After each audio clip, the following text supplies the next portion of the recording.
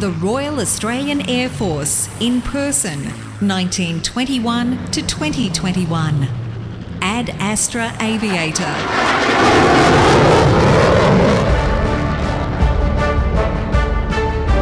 This is a series of podcasts recounting the personal stories of veterans and their families.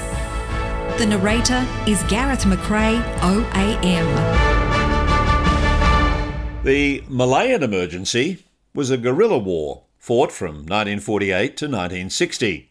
Australia's commitment lasted 13 years, 1950 to 1963, with all three services engaged. It was the longest continuous military commitment in Australia's history to that point, with 39 Australians killed and 27 wounded. The RAAF moved to Malaya in June of 1950, with the Army arriving in 1955. Butterworth Air Base was extended so that Canberra bombers and CAC Sabres could participate with safety. The Royal Australian Navy joined the conflict in 1955 through to 1960. Butterworth Air Base was handed to the Royal Malaysian Air Force in 1988, and the insurgency officially ended in 1989. Well, it's my privilege now to talk to Wing Commander retired Jim Treadwell, AFC OAM. Wing Commander Jim retired. He's highly qualified and experienced Air Force pilot and leader. He flew fighters for most of his life, including Meteors, Sabres and Mirages. Some highlights of his career were taking part in the very first Sabre Ferry to Butterworth in Malaya, flying on operations during the Malayan Emergency, deployed to Ubon in Thailand as part of the Air Defence Thailand during the Vietnam War, and then also serving Indonesian Confrontation. In 1977, he resigned from the Air Force to become a farmer, a true Australian. Jim, welcome. Thank you. Jim, let's start. Why did you I think you signed up in 1951. Why? Why did you choose the Air Force? I'd always been fascinated with aeroplanes. I always wanted to fly aeroplanes. Fascinated with the Air Force, I guess. Fair enough. And of course, you signed up in 1951 when we're involved in the Korean War. Did that Korean War play a role? Well, it triggered me, actually. But as a kid, I'm a Mexican by birth. My father was an itinerant Victorian school teacher, and we lived up near Mildura during the war. And of course, 2OTU, who's here at Williamtown, was at Mildura at that stage of the game. And there were aeroplanes flying all over the place. So as a kid, I was absolutely fascinated. And one day I went for a ride in an aeroplane at Moorabbin, and as soon as I got my backside off the ground, I knew exactly what I wanted to do. I saw an ad in the paper, it was Korean War, and of course a lot of blokes lost their lives in the Korean War, and the Air Force was short of pilots. So there was an ad in the paper for aircrew. I applied. I got a telegram, which I still have, which said, would I jolly accept signal training? Now, in those days, the aircrew, there were three categories of aircrew: pilot, navigator, and signaller. Now, because I'd done a lot of radio work, I guess I was sort of selected as a signaller, but I wanted to be a pilot. And the fellow I was working with in the theatre had been in the Air Force, and I said, what'll I do? And he said, well, you're selected for aircrew. Say yes. When you get in, tell them you want to be a pilot. This is exactly what I did. So got to Point Cook, 1951. First thing I did, I fronted up to the chief ground instructor, which is a fellow called Coombs, and said, sir, I want to be a pilot. Oh, he said, do your signaler's course, do as well as you can, and you'll have every opportunity of coming back and doing a pilot's course, which of course was a great load of old wallop. So in I went. I worked like stink. I got my signaller's wing, proficient with special distinction. And then I was posted over to 11 Squadron over in West Australia onto Neptunes. I had a car, sold the car, went down to the local aero club and learned to fly. So when you were posted to 11 Squadron, were you actually involved in the Neptune Maritime Reconnaissance Group? Is that what you were doing? Oh, yeah. Actually, it was really... I'm rather pleased now that I did it, because the Neptune was the first weapon system that we ever had in the Air Force. Had the APS-20 radar, which could detect ships out to 200 miles. Gee. It was quite an aeroplane. It had the electronic countermeasure equipment. It was quite a bird. Very interesting aeroplane. Did you learn to fly on the Neptune? No. So in 1955, that's when you actually were being taught to be a pilot. Well, no. I got a private pilot's licence. See, I sold the car. It cost me £3.10 an hour, I think it was. I used to try and build up hours. I used to go around the fence at the Maylands. There were always people of a weekend hanging over the fence. And I'd say, do you want to go for a ride in an aeroplane?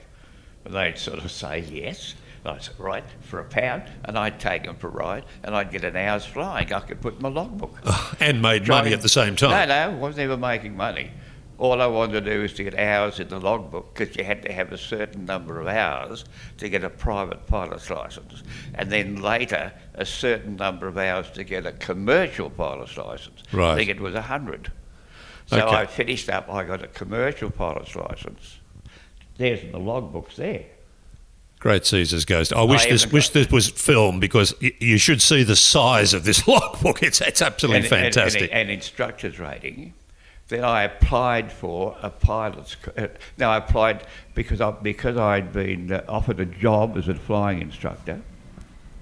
I'd requested a discharge from the Royal Australian Air Force. At that stage of the game, I was a flight sergeant. Right. Flight sergeant singular. And they knocked me back. Wouldn't get a discharge. Then, about a couple of months later... I was the first bloke ever to come back and do a pilot's course. So Fantastic. I did a signaller's course, then the RAAF pilot's course. Did you do an air gunnery course as well? Yes. Well, that was part of the signaller's course. That was great, fabulous. Yeah. In Lincoln's, marvellous, fabulous. Okay, so what's the leap into learning to fly with the Air Force? Girls, you see. Oh, yeah. We mustn't forget the girls. Mustn't forget the girls. But what was your first Royal Australian Air Force plane you actually got in to fly yourself? A Tiger Moth. A Tiger Moth. Onto Wirraway.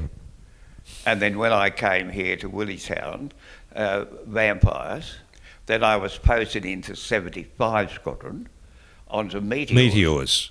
And then from Meteors, then I was on about the second Sabre course here, and on to Sabres. But Jim, compare for me, you've said Vampire, you've said Meteor, and you've said the Avon Sabres, or the Sabres. Yeah. Of those three aircraft, what are your fondest memories? They were all great memories. I mean, to be able to fly, we were flying the first jet aeroplanes in Australia. That was the Vampire? Yeah. Vampire. All right, it's September, it's 1958, and you're off to the Malayan Emergency. Tell us about the Malayan Emergency. The Malayan Emergency was all related to a fellow called Ching Ping. Now, Ching Ping had an order of the British Empire, would you believe? Now, it's said, but who knows, that he was promised all sorts of things in regard to, after the war, you'll be part of the government of Malaya. The Malayan Emergency really was all about the Ching Ping got this band of people together. They went into the jungle and they tried to destroy the economy of Malaya. They did this by murdering plantation owners, because rubber was the backbone of the Malayan economy.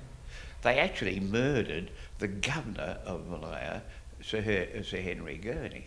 Because, see, they had all this ammunition and things that the Poms had dropped them and supplies in the jungle. And the plantation owners formed their own little armies and things. As far as we were concerned, we were up there, part of the Malayan Emergency, and it was fabulous. Here we go, overseas trip, marvellous, hoop-de-doo. Okay, so you went there with Sabres, correct? Sabres, yeah. Yeah, okay. So you leave, did you leave Williamtown? Where did you leave in Australia? Well, the Indonesians were being a bit funny. I don't know why, but they wouldn't let us fly across Indonesia. So we went from here to Darwin, refuelled at Darwin. Darwin then across over to Dutch New Guinea to a place called Biak. Refuelled at Biak, then up to the bottom end of the Philippines to a place called Giyan. Then from Giyan across to Labuan in Borneo. Right. Then from Labuan then to Butterworth. What was your role as fighter pilots with Sabres in the Malaysian incident? Okay, well, we only ever carried out one strike. But it was an interesting sort of... Every day, the Brits would bring out an intel, and it was quite detailed. The one strike that we did was on a terrorist camp just near Kuala Lumpur. And there were 77 Squadron, had 4 aeroplanes. We did this strike on the terrorist camp. Now, a fighter aeroplane, you're sort of cruising along about 350 knots, that is. Yep. Thank you. Over the jungle, you can't really see anything much, right? Yeah, so you couldn't see a terrorist camp. So what they employed was a forward air controller who was a British Army bloke in an Oster aeroplane. Yep. Right? And he marked the target. And what we bombed was just a plume of smoke. Right? Now, as it turned out, we destroyed the target.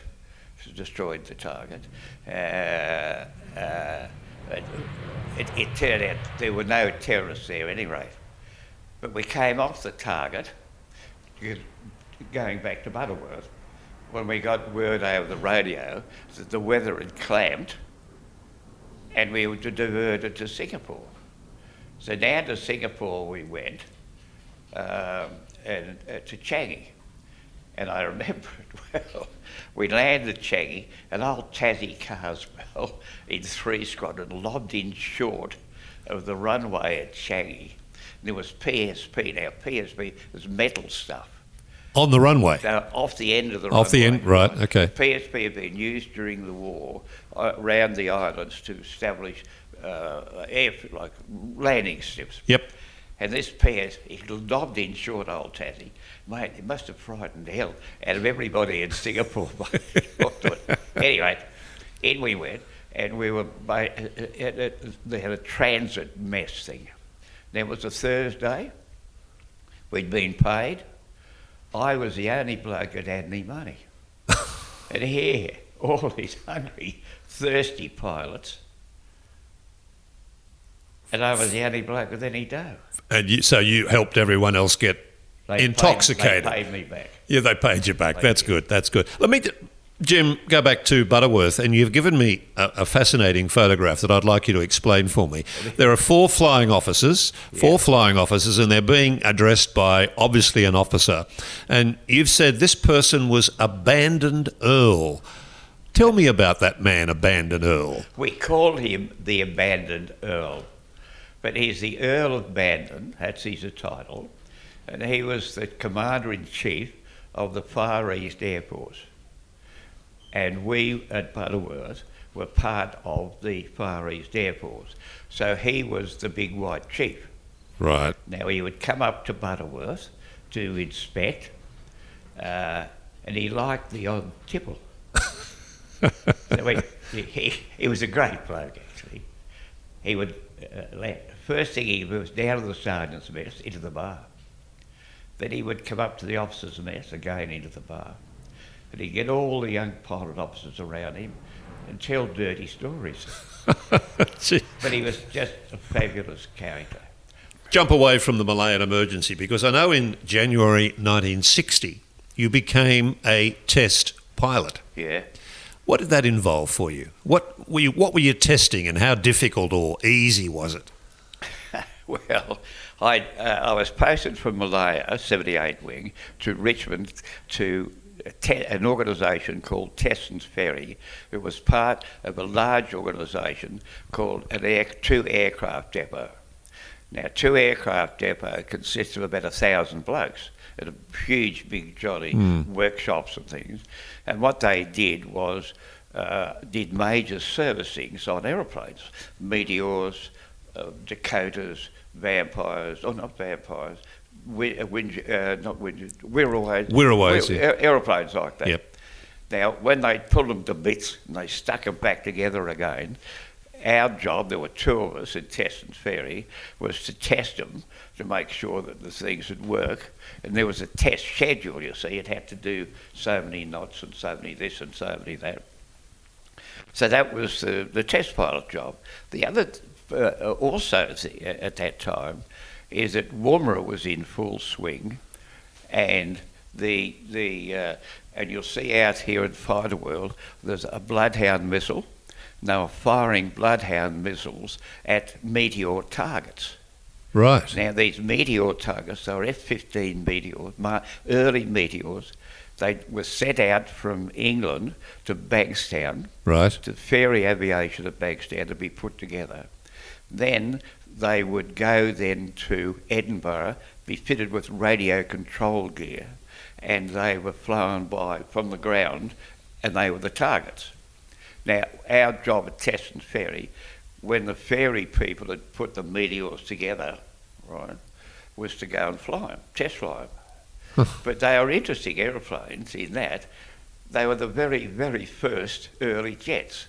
They had no ejection seats, no pressurisation or anything like that, and very limited endurance. So, yeah, I used to fly those. That was a test. And you're still here. Yeah. Yeah, obviously. Yeah. Why were you sent back to Malaya? Because in 1963, from that, you went back to Malaya. What was that all about? Okay. Well, from, you see, I was a signaller. Yep. I'd become a pilot. The thing I didn't want to do was to become an RAAF flying instructor. But being a silly old billy goat, I tried to get the other wing. So I applied for an advanced navigation course. So this is from Richmond. Yes. Richmond. The Vampire, the Mark 30, the other thing we used to do at Richmond was to accept the Mark 35, which was the twin Vampires, they were made at Bankstown. We'd go and test fly them and accept them into the service. The Vampire program finished. Yep. Right. So I had to go somewhere. So I applied for an advanced navigation course. So down to Sale I went to the School of Air Navigation, did a 6 months advanced navigation course. And this is where I became a nav instructor and terrorised people like poor old Ringo. I was posted from Richmond over to Pearce in West Australia. Yes. As a ground navigation instructor. And I was over there terrorising Ringo, right? And other learning pilots and co, yeah. And then the wing navigation officer, there was a wing staff up in Butterworth, killed himself. He ejected, he ran out of noise off the end of the runway, ejected too low, killed himself. Oh, so, gosh. as it turned out, I was the only bloke around the place who had the navigation qualifications and had flown Sabres. So back to the confrontation. Back, well, yeah. And Yeah. how different... 63. How different was it flying in the confrontation between Malaya and Indonesia as opposed to the Malayan experience? Oh, okay. Well, confrontation was a completely different sort of kettle of fish because Butterworth was being threatened. See, the Russians had given the Indonesians IL-28s, a bomber. They had MiG-21s. They were based over in Medan, which was only just across the Straits of Malacca, only about 150 odd miles from Butterworth. Mm-hmm. So Butterworth was under threat from the air. The Indons also dropped paratroopers down around Johor. Yep. So it was a bit sort of a tricky time. And what 224 group, under FIA, we had aircraft on alert 2, with hot guns and hot sidewinders from dawn to dusk every day. So we'd get up about 6 o'clock in the morning and we'd be alert 2. You've got to go, sitting in the cockpit, got hot guns, hot sidewinders, airmen were all jolly, everything organised. Got 2 minutes to get airborne. We had a telescramble, it was a radar station at Butterworth, and a telescramble, in other words, the air defence controller in the radar station could talk direct to us, and the voice would say, right, 2 aircraft start engines, scramble, vector 030, climb to Angel 30. And you had 2 minutes to get airborne. And Wow. we were on alert, and then of an evening, because the Sabre was a day fighter. You had to see another aircraft to shoot him down. The Mirage was the first aircraft that had radar that could pick up an enemy aircraft in cloud or at night. So Sabre was a day fighter. Okay. At night, the POMs set up javelins from Singapore and they took over the alert status at night. So were you only in the Sabres in the confrontation, or Yes. were you in... So No, you only Sabres. flew the Sabres? Sabres, yes. And did you actually take part in any of those confrontations? We alert. Never ever, Johnny, saw an Indonesian aircraft. It'd be, you see, what they did was they established a thing like an air defence, an ADIS it's called, an air defence identification zone. Any aeroplane going into that zone has to follow a certain track. If he gets off track, then it becomes an unidentified aircraft, and the air defence commander would scramble us. So most of the scrambles had turned out to be a Pommy aircraft or something like that off track. And what we did with 2 aircraft, we'd scramble, we'd do a vis-ident, it was called. The leader would go in and have a squiz to see what the airplane was. The number 2 man would sit back at sidewinder firing range. So if it turned out to be an enemy aircraft, then he could shoot him down.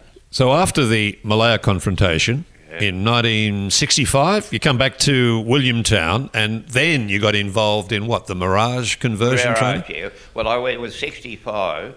I was sent to England to attend the Royal Air Force College of Air Warfare to do a weapons course. Right. So I came back here and did a Mirage course. And what was involved in doing? Was it just learning how to fly a Mirage as opposed to a Sabre? Yeah. How difficult? And to operate the Mirage. The Mirage said the same as a day fighter. Yep. The Mirage had air intercept radar. So it could do night flying. Oh yeah, and the air intercept radar. It was a completely different role. Yeah.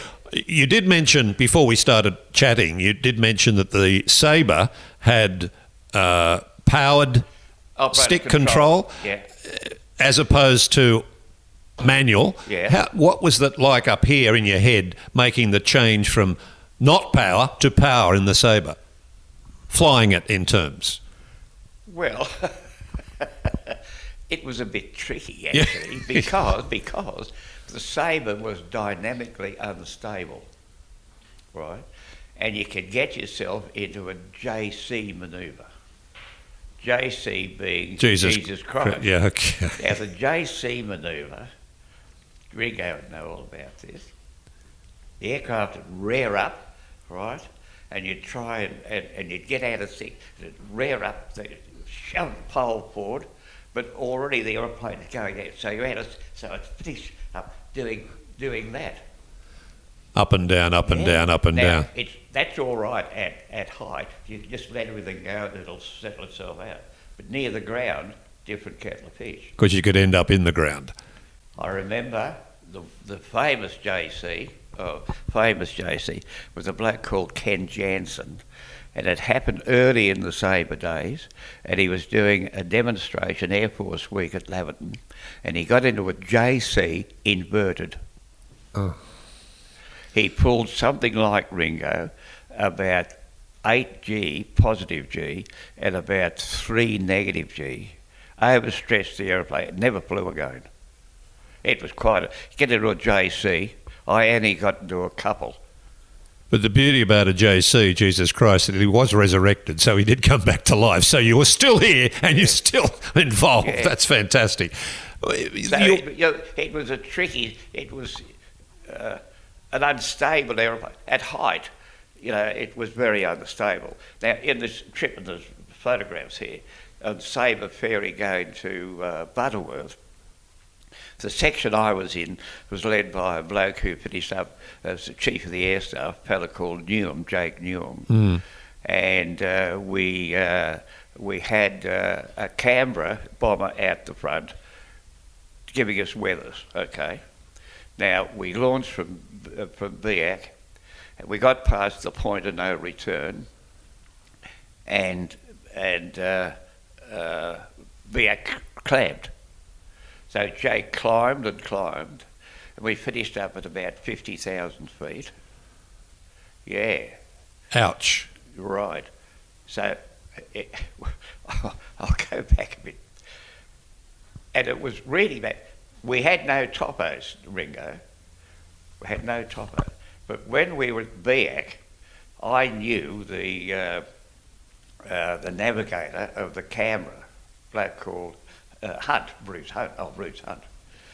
And I said to him, do you ever have to have a topo of Biak? Oh, and he said, yeah. So I got a topo and I gave it to Jake. Now, we're climbing, and the other thing, the Yanks had an air sea rescue aircraft called a duck butt, it was, based at Biak, just in case we went into the drink. And the duck butt had a direction finding device, right? So, and it could give us steerings. So Jake called up the duck butt, and the duck butt was giving him steerings. But the bloke that was operating it didn't realise that you could get a reciprocal. So he's telling Jake to just keep coming, when in fact we should have been going in the opposite direction. Now, thank heaven, with this topper, there was a break in the cloud. There's Jake Newell there. There's a photograph of him. A break in the cloud, and he happened to look down, and he saw this airfield, and he rolled over, and down he went, with the four of us on his wing. We were roaring down to this tiny hole in the cloud. We could see, and Biak was near the Leyte Gulf. Yep. Leyte Gulf. At any rate, we sort of levelled out, sort of. There was a lot of cloud and a lot of rain. Anyway, we got in. That was a bit tricky. So, if the Sabre was so, I won't say difficult to fly, but temperamental, why was it so popular? Well, what choice did we have? Fair answer. See, what choice did we have? It was a quantum leap forward for the Royal Australian Air Force. We built them out here, so they were built at CAC. Yeah. Okay, so let's then go to the Mirage. You've done your training. You're now in a Mirage. Yeah. And it could fly at night. It had all the appropriate equipment. Glorious aeroplane. Tell me why. Well, it was a beautiful thing to fly. Very challenging. Well, just looking at aeroplanes here. A Vampire final approach speed over the end of the runway here, the Vampire, was 105 knots. Okay. Final approach speed in a Meteor, 110. Sabre, 135. Mirage, 185. But it had a drag chute. Without the drag chute, you'd never pulled it up. See, you touched it, but you hadn't touched it at the right speed. Still, Ringo will tell you, the old drag chute pulled you up. What about its flying dynamics in terms of it? Beautiful aeroplane. Manoeuvrability? Oh, beautiful. So as a fighter aircraft, beautiful. Of all the planes you've been involved in, would that rank as one of the better fighter aircrafts? I'd say Sabre was the best fighter. But the Mirage had good dogfight capabilities. Mirage conversion training, you love the Mirage. And in 1972, a big year for you, you become wing commander. I graduated from the signaller's course as a sergeant. Then I became a warrant officer for a day. Now, I was a warrant officer for a day because I went straight from warrant officer to flying officer. I was never a pilot officer. All I wanted to do was fly aeroplanes. Rank never meant anything to me. Yeah, but didn't matter a big rat's backside. I understand that, Jim, but as wing commander, you are also then responsible for a lot of other people. So what kinds of things did you feel in terms of sharing that responsibility, in developing those men and women who were no doubt under you? What was that role like for you? Nothing, because as a squadron leader, I'd been the commanding officer of 76 Squadron, right, the commanding officer of 77 Squadron. In fact, I started 77 Squadron with the Mirage. Now it's 230 people. So during that period, I was looking after people and very, very conscious of looking after people, kicking people in the backside if they needed it, giving people a boost if they needed it. So becoming a wing commander didn't mean a thing. In 1977, you resigned. Resigned for a particular reason? Well, the Air Force had lost its way. See, the Air Force gave me... I was about 19, 20 when I came into the Air Force. The Air Force gave me my principles, gave me my sense of purpose, taught me everything I knew. And in that time, it started to lose its way. People were more interested in rank and position. Yeah. I was interested in people and flying aeroplanes. No, that's why you're popular. All right, you've resigned. But hey, 1981, you re-enlist. What happened? Well, I was asked, the OC of the base here was a fellow, his photographs there, a fellow called Simmons, and I got a call to say, would I come back in and establish Citizen Air Force Squadron, Reserve Squadron, 26 City of Newcastle Squadron. So I said yes. Do you remember getting your OAM in 2007? Well, it came a bit of a shock, yeah. Why? Of all the things you've done. I wasn't expecting anything like that. But, Jim, well deserved. I don't know. Now a farmer. Yeah. Do you look up when you hear a plane? Always. Still do. 2021. What sound of a plane do you prefer? Hear that? Glorious sound? That's it. It makes the heart beat faster. Yeah. I must say, if I hear noise, I always look. Jim, this has been a true privilege to be able to talk to someone who has such a love of flying. 2021, of course, is a very important year because it's the centenary of the Royal Australian Air Force, and you have played a significant part in that history since 1951. You've been involved in confrontations with the Royal Australian Air Force that many Australians, young Australians today, don't know about the Malayan Emergency. They don't know about the confrontation. They don't know about the fact that we're in Ubon in Thailand. Yes, they've probably got a little bit of knowledge of Korea and maybe Vietnam, but we have been involved in so much, and Australia has done so much. And for a small force, we punch well above our weight. And I want to thank you for your role, and thank you for the privilege of talking to you today, Jim. Well, thank you. Thank you. It was lovely to meet you. Globally, the RAAF has between 500 and 700 people on operations every day, contributing to coalition operations, peacekeeping, and humanitarian and disaster relief. The RAAF takes pride in its service. It has a history of endeavour and sacrifice, which has won it a place in the hearts of all Australians and a position of respect among the armed services of all Australia's allies. The RAAF will never tarnish its record. It carries on in the proud tradition of Per Adua ad Astra.